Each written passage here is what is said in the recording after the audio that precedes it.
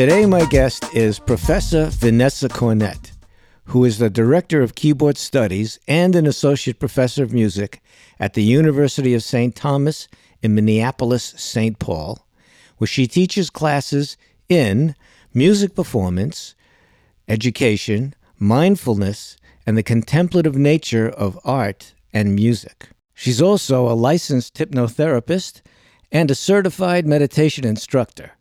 So you can probably deduce by now that she is part of a very rarefied cohort of long-term mindfulness practitioners who are also professional musicians. So let's tune in to my talk now with Professor Vanessa Cornett. Welcome to the Wolf and Tune podcast, Vanessa Cornett. I'm in such a good mood because you have such a good sense of humor usually. And I'm really thrilled that we found each other somehow.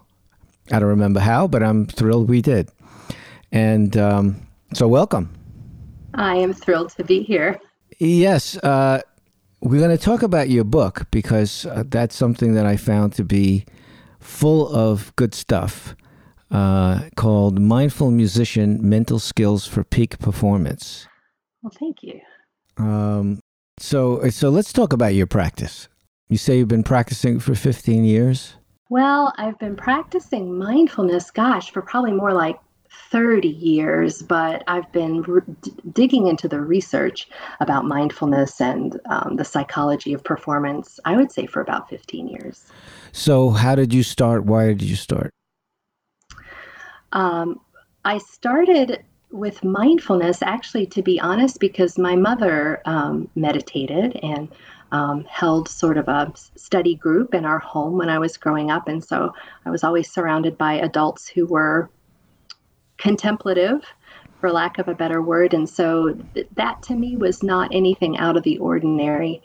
I started meditating and practicing mindfulness really in grad school seriously. And I don't know if that was a stress release tactic that I was trying or if I was finding in a way the earliest sort of connections between music and mindfulness. So it kind of grew very organically and slowly as I did, I guess. Well, when you say you were practicing mindfulness, what does that mean? Was it a Vipassana? Was it some other? Yeah, growing up, I tried a lot of different things. I tried transcendental meditation. I tried different kinds of meditation that honestly my mom was teaching, and I'm really not sure now what it was. I think I sort of clicked with Vipassana meditation, and that's the meditation I teach for my students, and that sort of is my go-to now as a grown-up. So when you say you teach to your students, is this, first of all, these are music students you teach. You're the director of piano studies at the university where you teach at University of St. Thomas? Right. When I teach mindfulness, though, that's actually a course that students can register for, and they do not have to be music students. So if students register for my mindfulness or my meditation courses, they can be of any degree program. They just are interested in learning different mindfulness techniques. Okay. So this general student population can take this course. It's about mindfulness in general. Right. I see. Is there any, I'm curious to know what kind of students you attract. Do you attract liberal arts? Do you attract mainly musicians or creatives or engineers? What do you get usually?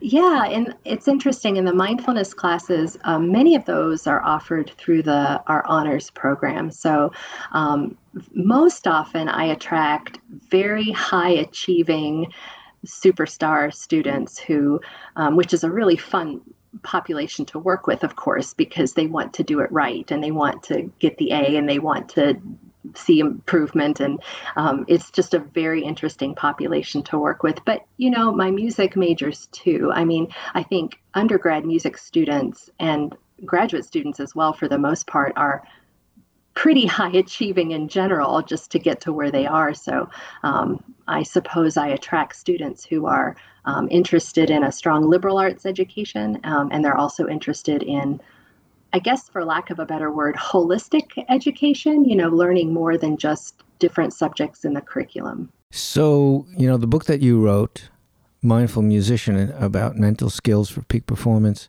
and I'm saying the title again, not as a promotion, but it's because it's relevant to the question I'm asking, or I'm trying to ask anyway. Do you focus on that in terms of teaching that specifically? Well, to be honest, this book, The Mindful Musician, Mental Skills for Peak Performance, is sort of almost a retrospective of things that I've done with my students in the past that have worked really, really well. So going forward, as I get new students, I don't really put them on any kind of a program or a curriculum, but based on their interest and their experience with performance and what I think they need, I'll assign them, guided meditations or little activities and assignments. But it's not like a book that I use as a textbook. So talk a little bit about what you refer to in terms of, in the past, teaching students about peak performance, musicians. What shape did that take? What did that look like? Well, I'll tell you what that looked like. That looked like me getting lost in hundreds of psychological studies, mostly from the sport psychology literature. I think that sort of branch of cognitive psychology contains the most valuable information right now for musicians, just because the athletes and their coaches and their sports psychologists have been ahead of us for many decades. So I would find, these studies where they tried something with these Olympic level athletes, and I thought, well, hey, my pianists are Olympic level athletes. They just use different muscles and different joints, and they use their bodies differently. And so I would try some of these techniques out on my students, not in any kind of a clinical study. I didn't want to do research. I just wanted to be a good teacher. So I just put it into practice, and some things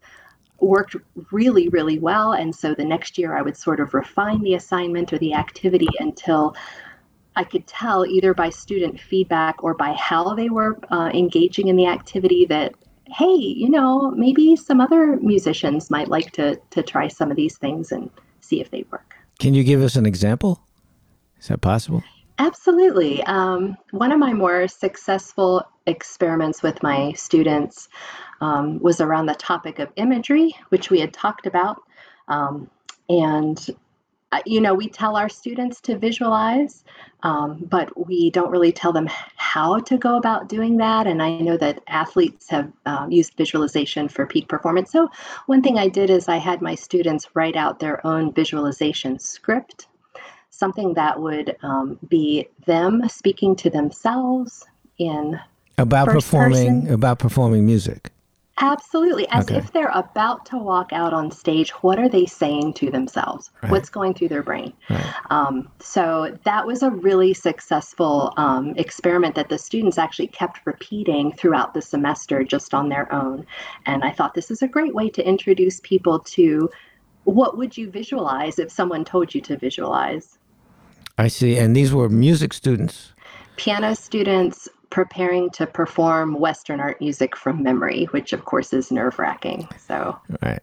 But the point that I get from this is the comparison to athletes who are able to train themselves to be focused in an undistracted way. And so you're making the connection between athletes that can do this and performing musicians that can train themselves. It's about mental training, right? Right. Okay. And people have a lot of confidence in physical training, not so much in mental training. They think they were either gifted musically or not.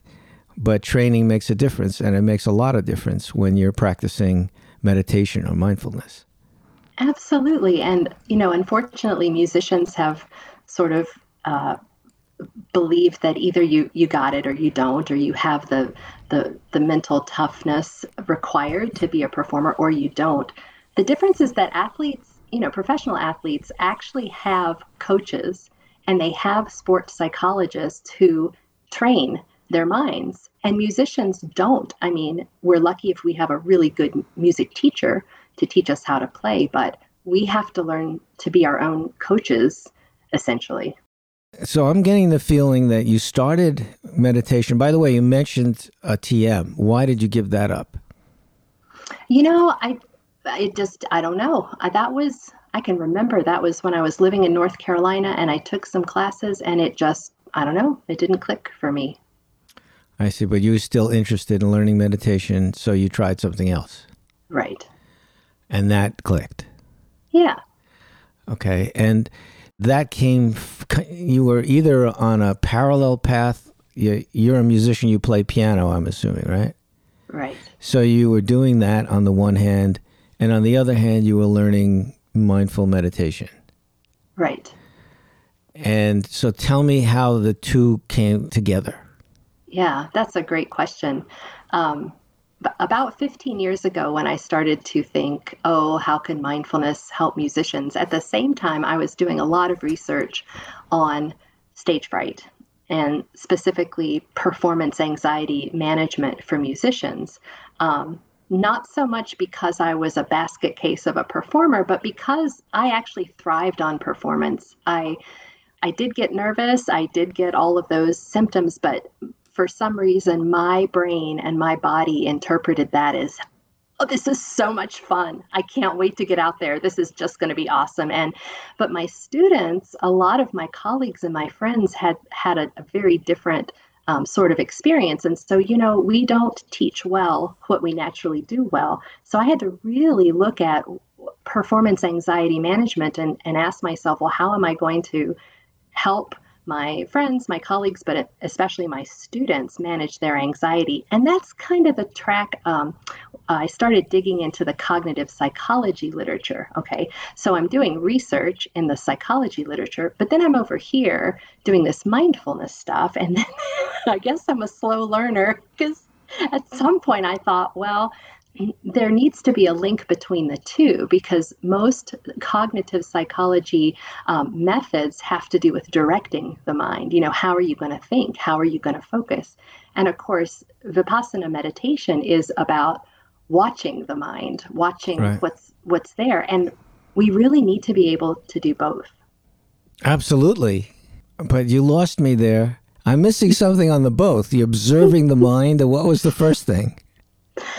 So what I was focused on originally was looking at the sports psychology, looking at the cognitive psychology, looking at, okay, you're experiencing this fear, this anxiety. How can you direct your mind differently to have a positive performance experience? And that tends to be, and I don't mean to overgeneralize, and I realize that's exactly what I'm doing, but that tends to be what really elite athletes and their coaches do. You train the mind, you direct the thoughts very deliberately through imagery or other processes to expect a peak performance.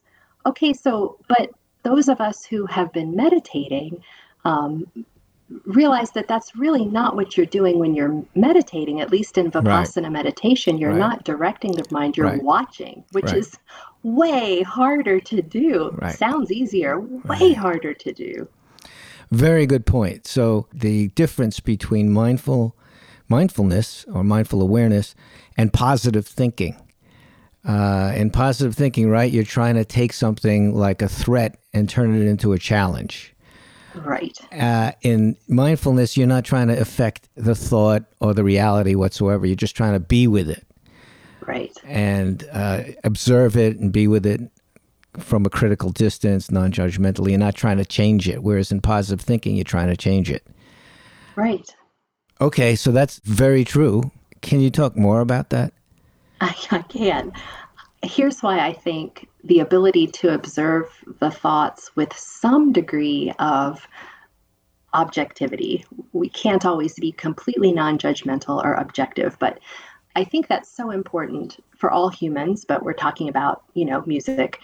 Because when we're engaged in the other side, when we're focused on a positive outcome, when we're directing our thoughts to, expect the best, we're not allowing ourselves to experience all of the other thoughts and emotions that we're also having. It's almost like blocking them out. No, don't think about what scares you. Just look at, when you're sitting in meditation and fear bubbles up, the idea is you sit with it. You don't try to get rid of it. You don't judge yourself for it. You don't say, well, if I were a better musician, I wouldn't be having these thoughts or these feelings.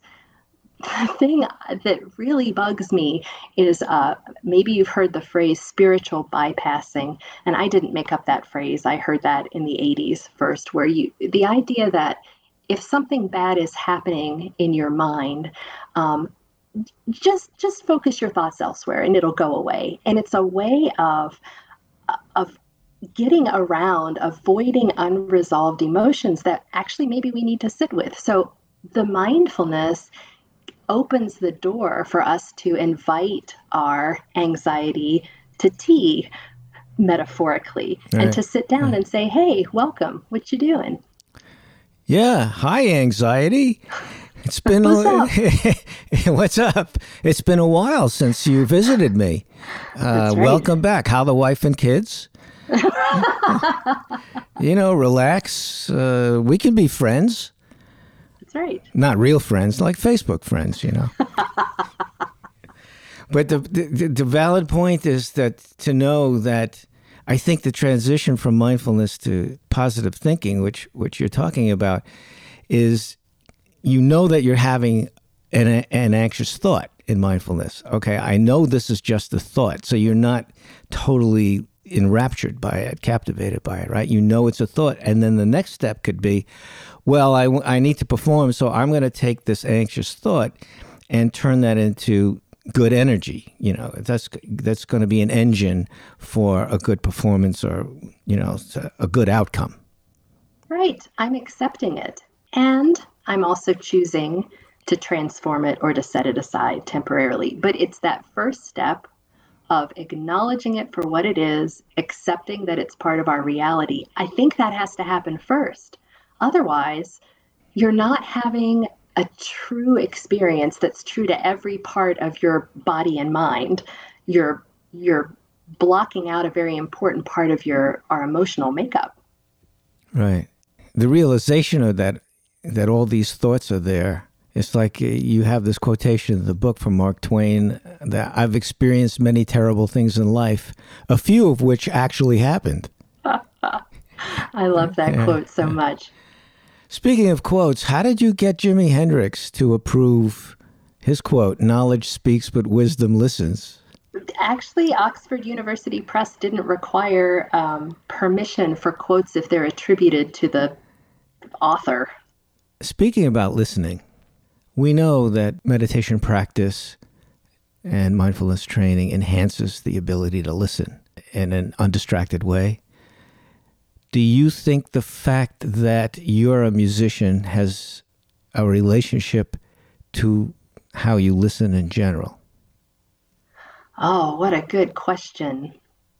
I can only speak for myself, and I'm going to say that yes, being a professional musician, it helps me listen more deeply, but the flip side is because my analytical mind is always turned on, it's hard.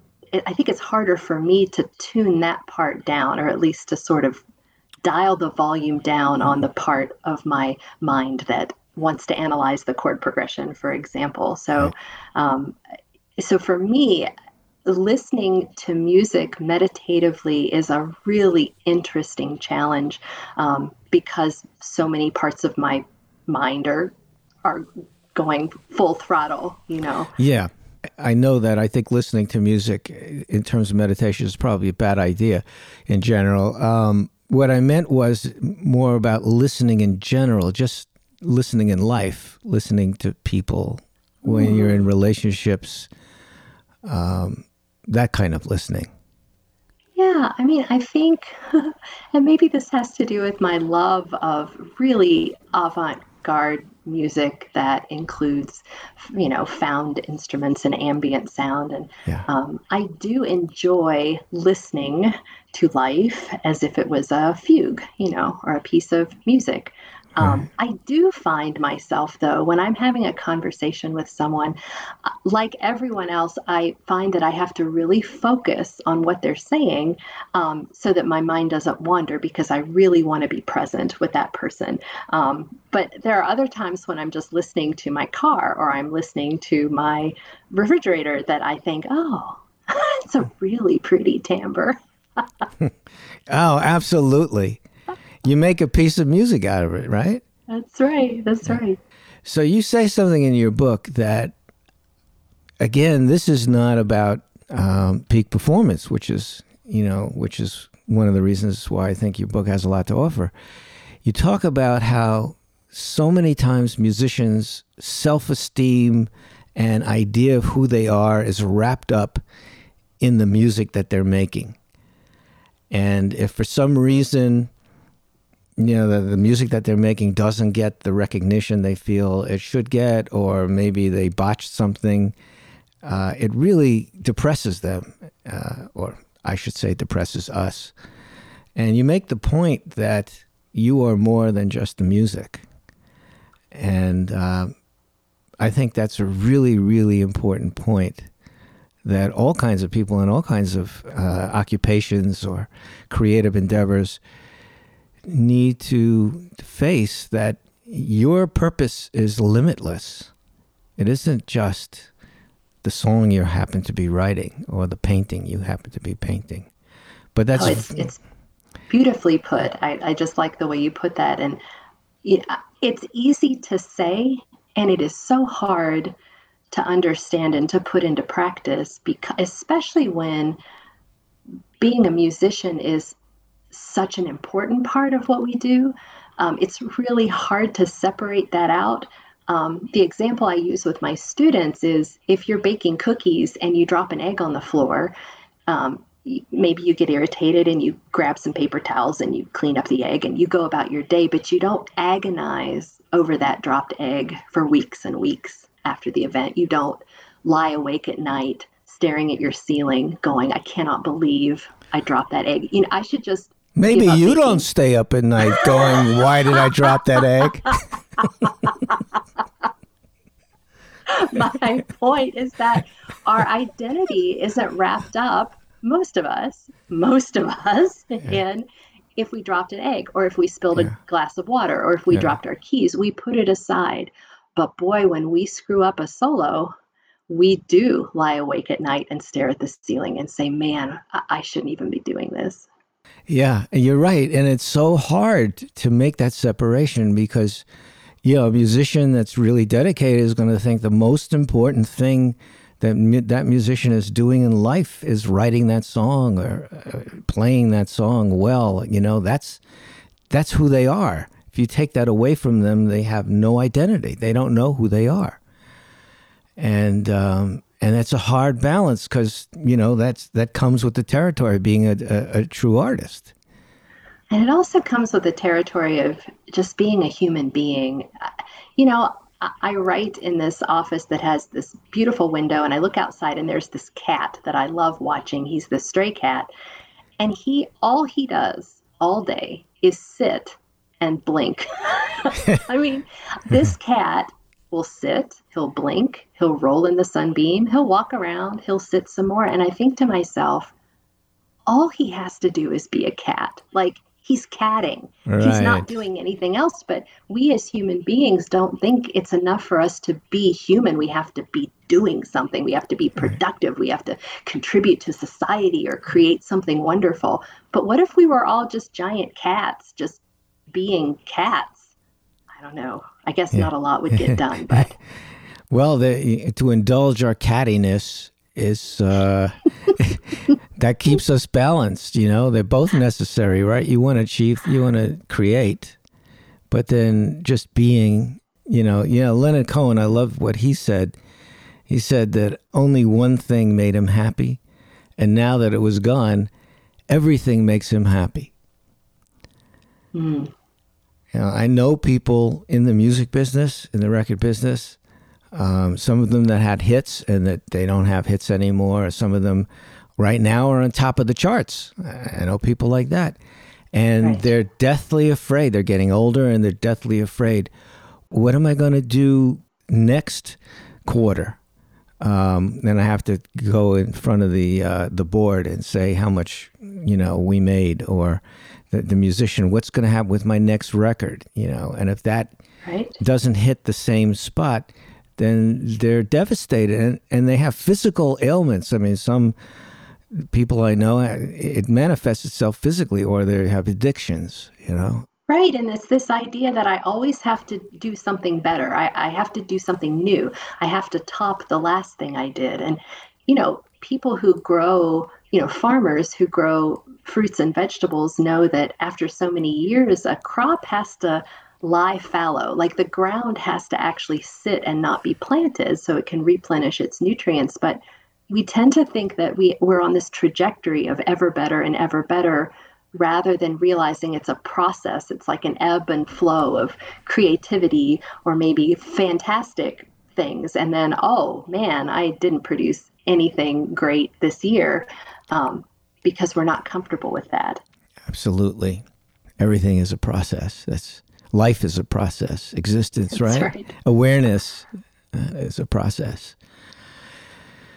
So you also talk about one conscious breath. And this is something that I can say that I believe it's true, but I don't know why. That, Thich Nhat Hanh said that if you take one conscious breath, that just opens up your whole life, that changes your whole life. And you talk about how Jon Kabat-Zinn says, the little things, the little moments, they aren't little. Right. Right. So I'm just wondering, from your point of view, how do you look at that? I think, and of course, I'm not a scientist or a psychologist or a mental health professional, but I think I think the basis behind one conscious breath, and the reason why maybe for many people it works, is because it forces you to stop whatever you're doing. And by doing that, you stop the story, you stop the narrative, you stop whatever's going on in your mind. If for that one conscious breath, you simply look around, you realize where you are, how you feel, how you're sitting, what you're smelling, what you can hear, you're truly rooted in this present physical reality for just one breath, then it's almost like you've restarted your computer and you can go back to where you were, or you can go to a different place. But it interrupts that inner narrative that is kind of a virtual reality playing inside our minds, and it kind of roots us in the here and now. Very nice. So your motivation for pursuing the scholarship you did, studying about peak performance, was because you knew so many of your students and other musicians, but primarily your students, were suffering from stage fright, performance anxiety, and you wanted to apply mindfulness to that, right? Right, originally, yes. Originally. And then what happened? Well, so I spend all these years digging through fear, reading about fear and talking about fear and experiencing fear and anxiety. And our society tends to look at anxiety after it's manifested, and we tend to say, oh no, you have anxiety. Well, let's give it a name and let's diagnose it, and maybe here's some medication, maybe not, but let's deal with it. Let's cure this problem that you have. But again, if you look at some of the top Olympic athletes, you don't go on Amazon and buy a book for how to manage stage fright at the Olympics.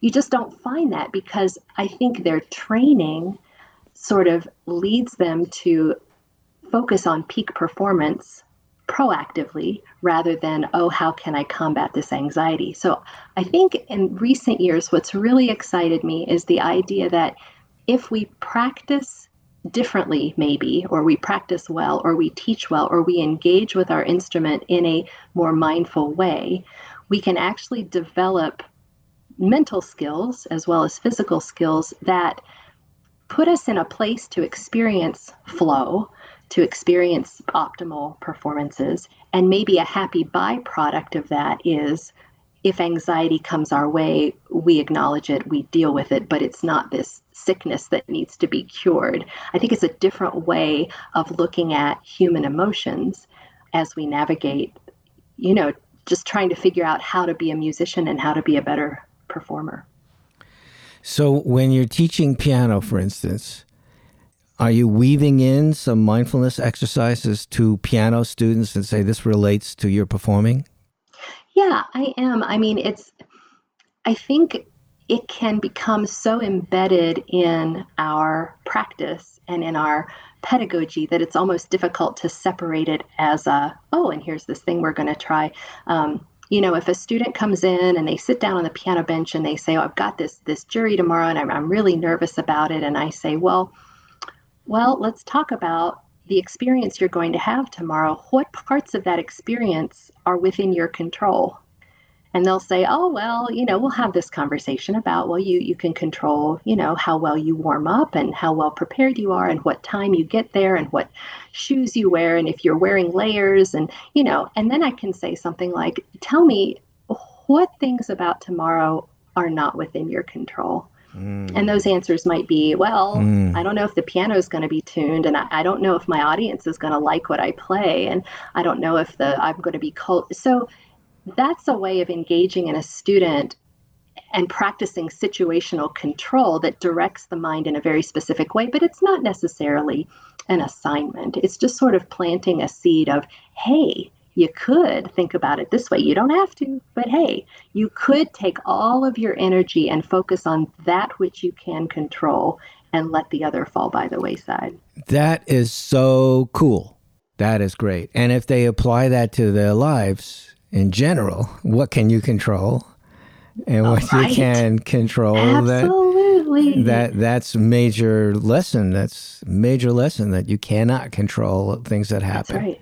What you can control is how you respond.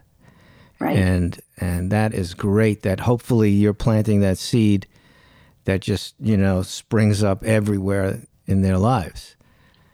Well, and that example right there, I think, is a good example of mindfulness first and foremost, because you're being aware. You're not just, in this narrative in your head, you're all of a sudden being aware objectively, oh, this is the situation. Okay, that's the mindful side of it. Then if you choose to direct your mind differently, like, hey, you know what, I'm not going to worry about, if the Dr. Snodgrass is munching an apple in the front row of my jury. I'm not going to worry about that. I'm going to focus on really being expressive and telling a story with my music. Okay, so that's sort of the cognitive psychology piece of not necessarily positive psychology, but choosing to direct your attention differently. Yeah. Beautiful. I love that, asking the student, now let's think about what you can control. What you're doing is wonderful in terms of weaving in these broader psychological cognitive demonstrations within the context of teaching piano. One of the first interviews I gave were asking me how mindfulness improves musicianship. And at first, when I started, I got very annoyed. I said, it's not about improving musicianship. It's about living your life better as a musician. And I sense that, and certainly from your book, I sense that is a message that you're kind of working in to, and that issue about what can you control and what can't you control. That's a great example of that. Well, right. And I think it's such an important point you bring up, especially now that more and more people are realizing the value of mindfulness. You see books, you see, just mindfulness everywhere. But of course, true to our sort of cultural norm, we tend to think of mindfulness as a tool, a means to a different end. So, hey, can I use mindfulness to get over this stage fright or be a better? Well, yeah, I mean, that might be a result. But if you go into it thinking, I am using this tool to affect this change, then I think that reveals a misunderstanding of what mindfulness is, which is to simply be in that present moment and see objectively, not necessarily to try to change something. And it's easy to say, and it's just really hard to do. But I do understand your sort of bristling at how can mindfulness help students improve. Well, that would be great if that happens, but if you go into it with that mindset, it's just harder to learn mindfulness, I guess is what I'm trying to say. So I'm intrigued by some of the things that you've done. And one thing that really stood out for me was the fact that you spoke at an international conference on spirituality and music education. Oh, I did. Yes, I did. Can you tell us a little bit about what you talked about? Yeah, sure. I was trying to think of when that was. That must have been 2016, maybe. That was a conference in Potchefstroom, South Africa, at Northwest University, and there's an international organization that sort of looks at spirituality and music education. And it was a really wonderful conference. It was just a wonderful trip. But what I presented at that conference, I can't remember the name of my talk, but the essence was, music and mindfulness can sometimes result in accidental spirituality, for lack of a better word, because we sometimes have what can be described as spiritual experiences when we're engaging in music, and we can sometimes have what we can describe as spiritual experiences when we're engaging in mindfulness. And I had just taught a course, and I used as examples, some with my students' permission, sort of how my students' journal entries changed over the course of a semester, revealing some really profound insights for, 18-year-olds who are just looking to pick up an extra credit. But that was a wonderful experience, that conference. Yes. I'm hesitant to use the term spiritual. Isn't it loaded? It's loaded. Such a loaded term. I like better transcendent. Well, what I like is transpersonal. Transpersonal, I use that too, yes. Isn't that nice? Yes. Yeah. Beethoven said that music is the mediator between the sensual life and the spiritual life. Right. And for so many different reasons, music and meditation both, they're nonverbal, they're highly intuitive, focused, transpersonal, and they have that ability to go beyond yourself. Right. And to lose yourself, as Eminem said, you better lose yourself in the music.